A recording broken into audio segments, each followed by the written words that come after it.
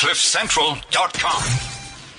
Please note that the views expressed and the advice provided in this show are for general advice and entertainment purposes only. Nothing stated should be treated as a substitute for your own independent legal advice based on your own specific facts and objectives.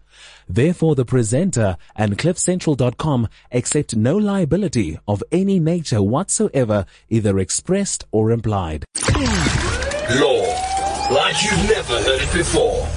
The Laws of Life with Gary Hertzberg on CliffCentral.com. I'm Gary Hertzberg, and this is the Laws of Life on CliffCentral.com. Alongside me today, Lionel Makoko-Tlela. Welcome, Lions. Thank you very much, Gary. Good.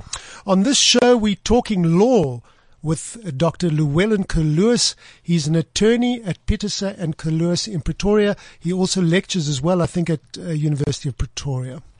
The subject matter of this discussion is about what we term in law separation of powers. And this particular concept right now is really newsworthy and interesting in that the ruling party is claiming that the ANC, that the courts are interfering with the running of the government. And the opposition, on the other hand, is screaming that the courts must step in and save us from Zuma.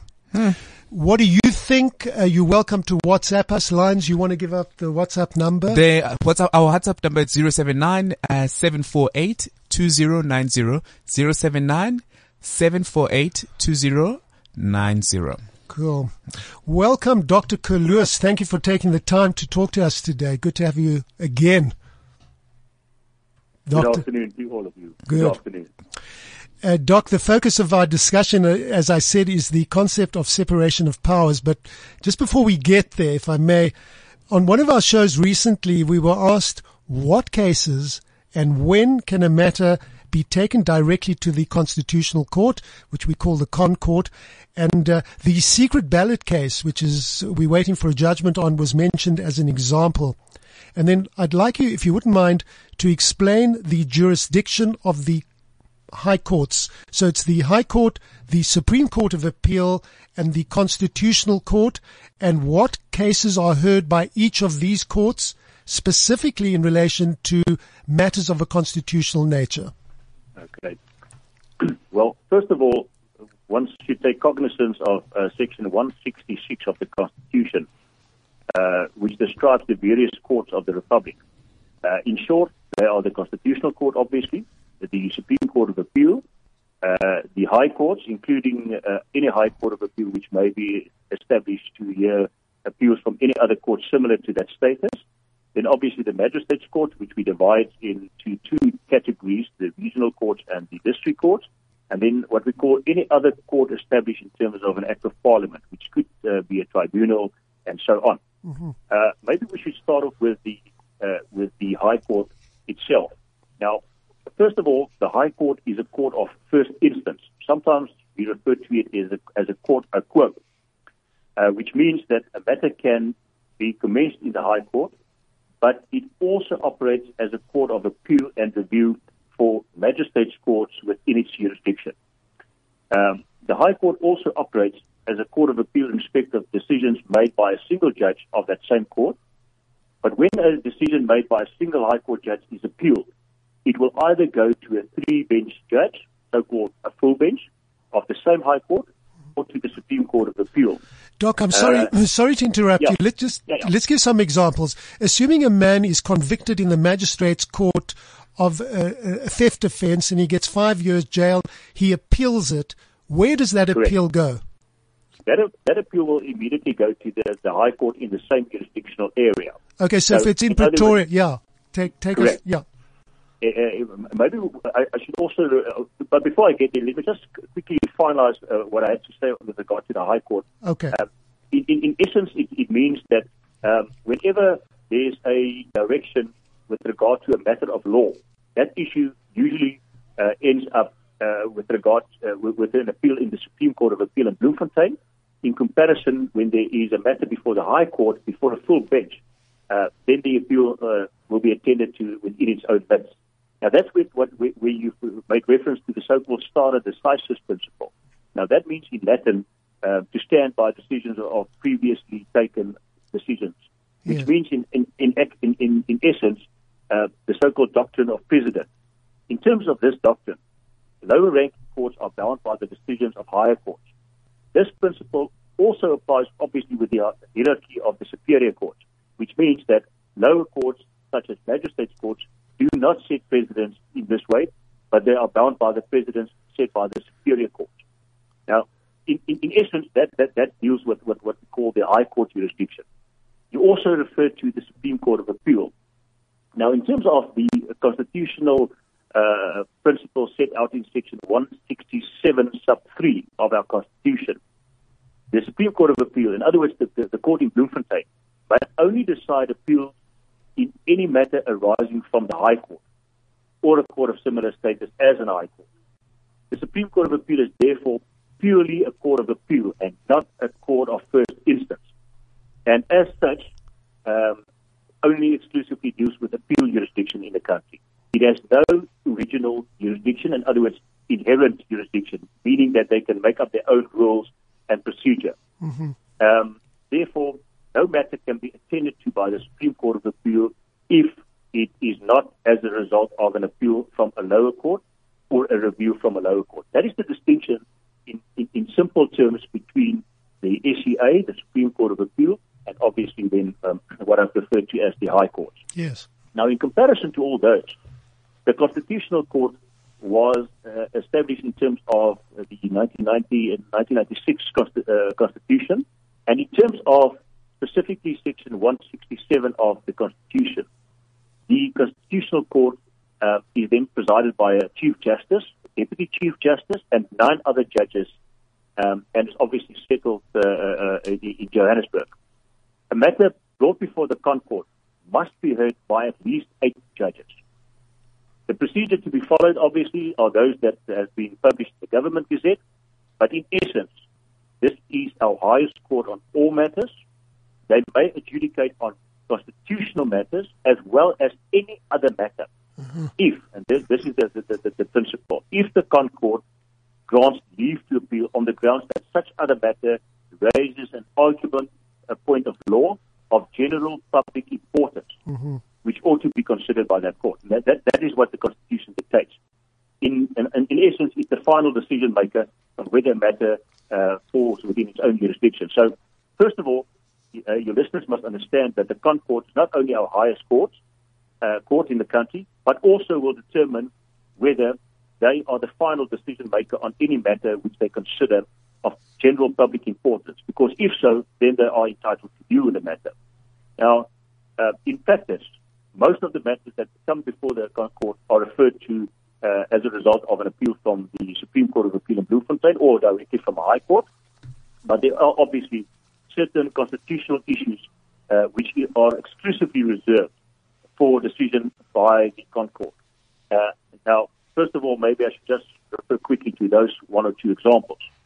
In terms of the Section 167, sub 4 of our Constitution, the Concourt are the only court in the country that can decide on disputes between organs of state in the national or provincial sphere, as well as any parliamentary or provincial bill, as well as any matter on application by members of the National Assembly, Provincial Council, etc., as well as any amendment to the Constitution, the constitutionality thereof, as well as whether to decide whether a Parliament or the President has failed to comply with a constitutional obligation. And then obviously any certifications regarding the Constitution can only be dealt with by the Concourt. So those are the distinctions in practical terms, and it's as simple as I can possibly think of to try and distinguish between the various jurisdictions on the question asked by yourself.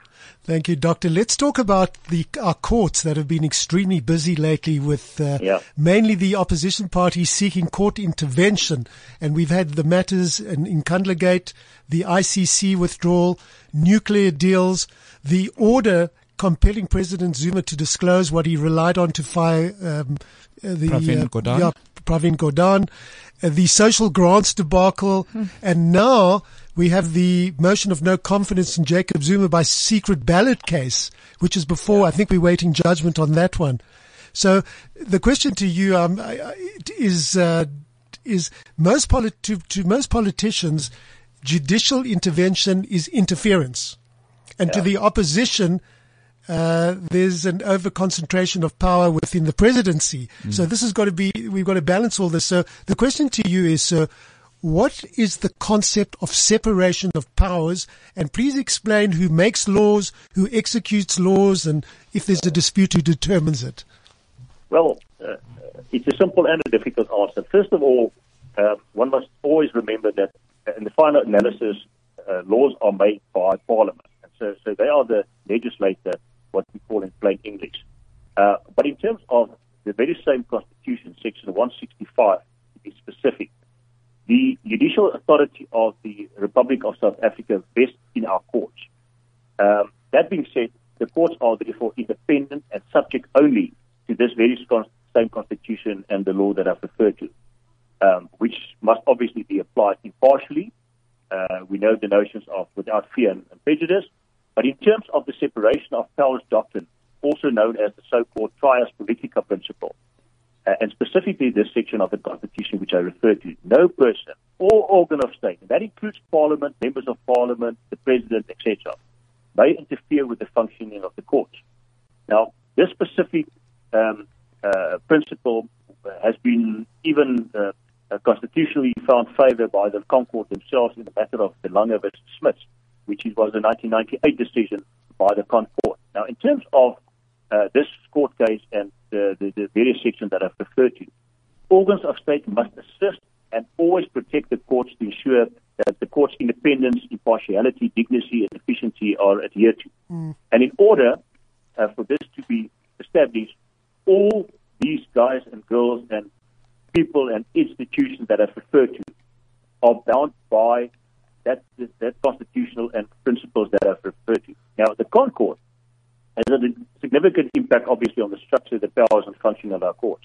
But in terms of another section in the Constitution, namely Section 8 of the Constitution, all South African courts and people are bound by the basic rights contained in what we call the Bill of Rights, Chapter 2, so-called. And in terms of this very same section, the courts must give effect to these rights.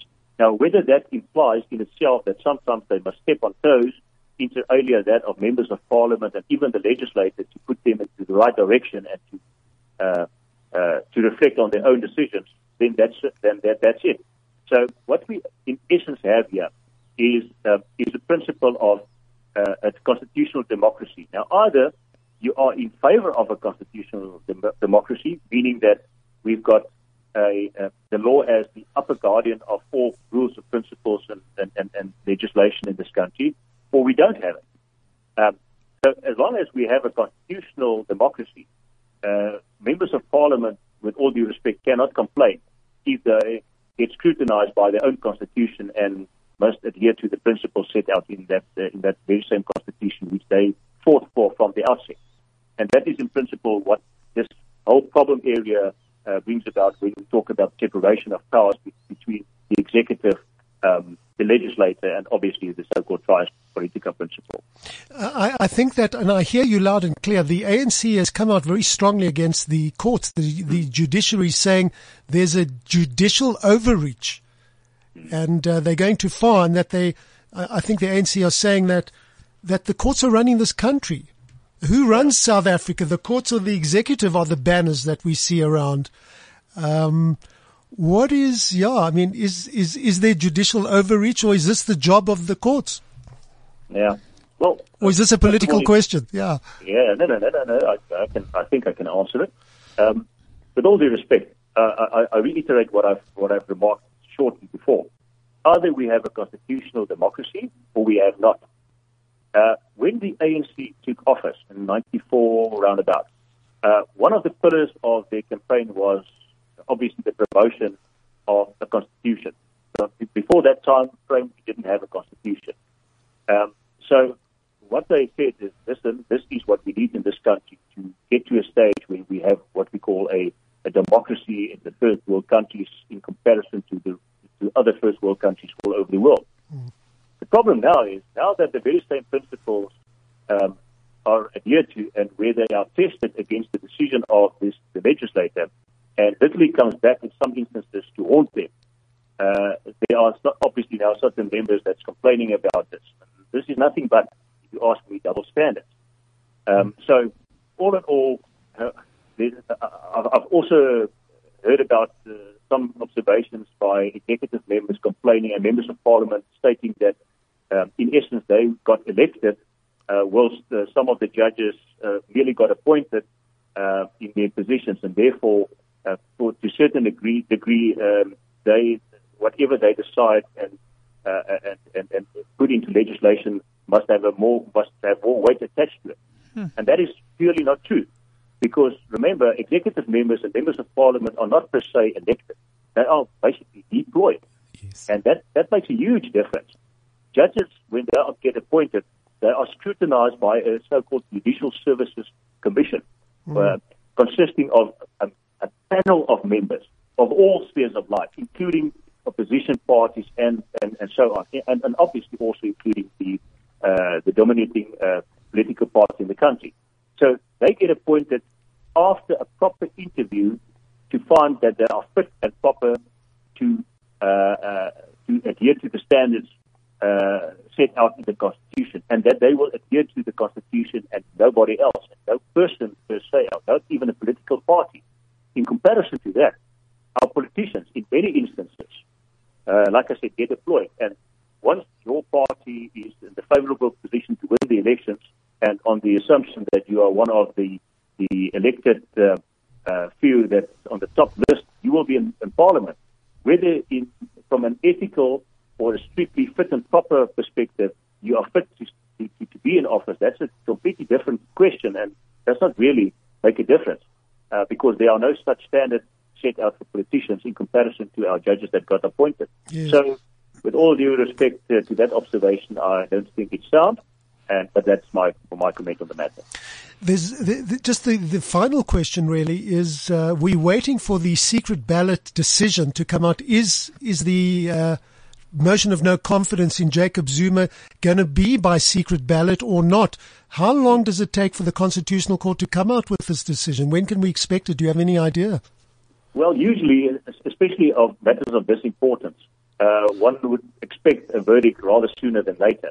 I was actually surprised that we are still that the verdict is still outstanding, because as far as I'm concerned, it's a matter of deciding whether the inherent implication by that specific section in the Constitution made provision for interpretation to also cover a situation which is not specifically stated per se in the Constitution, meaning that the big question before the Concord should be and must be whether the legislator implied that in certain circumstances it would be possible also for the National Assembly to conduct their business by secret ballot. And that's the only question actually that must be answered by the Concord at this stage. What happens after that is obviously pure practical enforcement of that decision.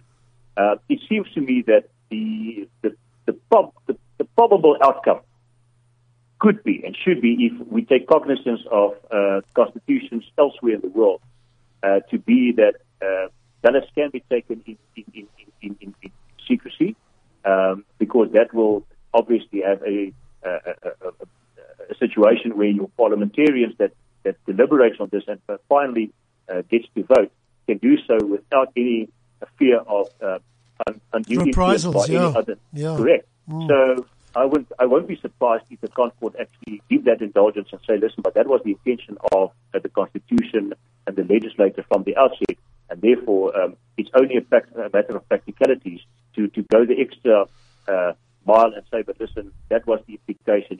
We should not merely stick to strict interpretation of what is the ipsissima verba, we call it, from the law. In other words, exactly the wordings that is used in the Concord and in the Constitution as it stands currently. So, with all due respect, I do think we will have a judgment rather sooner than later. Everybody understands the I think we're all desperately waiting for that one. Correct. Yeah, so we can get the vote.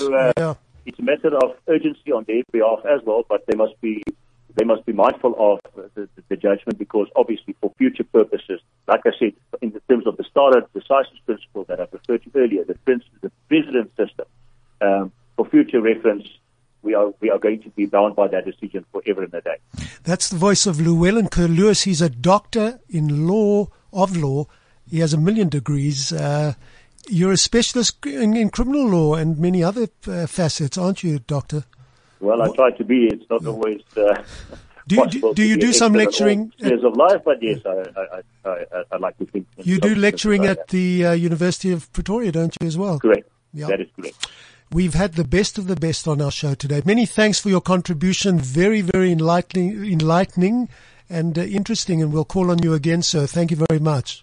Thank you. It's always good to speak to you. Have a nice day. Yeah, Lions, that's the law on separation of powers and how the Certainly. courts deal with these things. Funny enough, we didn't even get a chance to really get to the WhatsApp questions, because some people actually wanted to know, what do you basically need to do in order to make sure that your case get to the Concord if you feel that the matter hasn't been dealt with in the lower courts, which that he did touch base on. The other one wants to know, they see mostly advocates standing up to represent particular parties when it comes to Concord.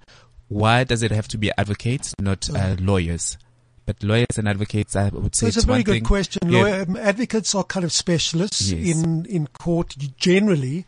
And it's a bit like, I suppose a doctor can take out your appendix, but you usually go to a surgeon. So it's a bit like a specialist. That's what advocates really are. But yeah, no, it has been quite interesting. And as always, Dr. Llewellyn never disappoints. Yep.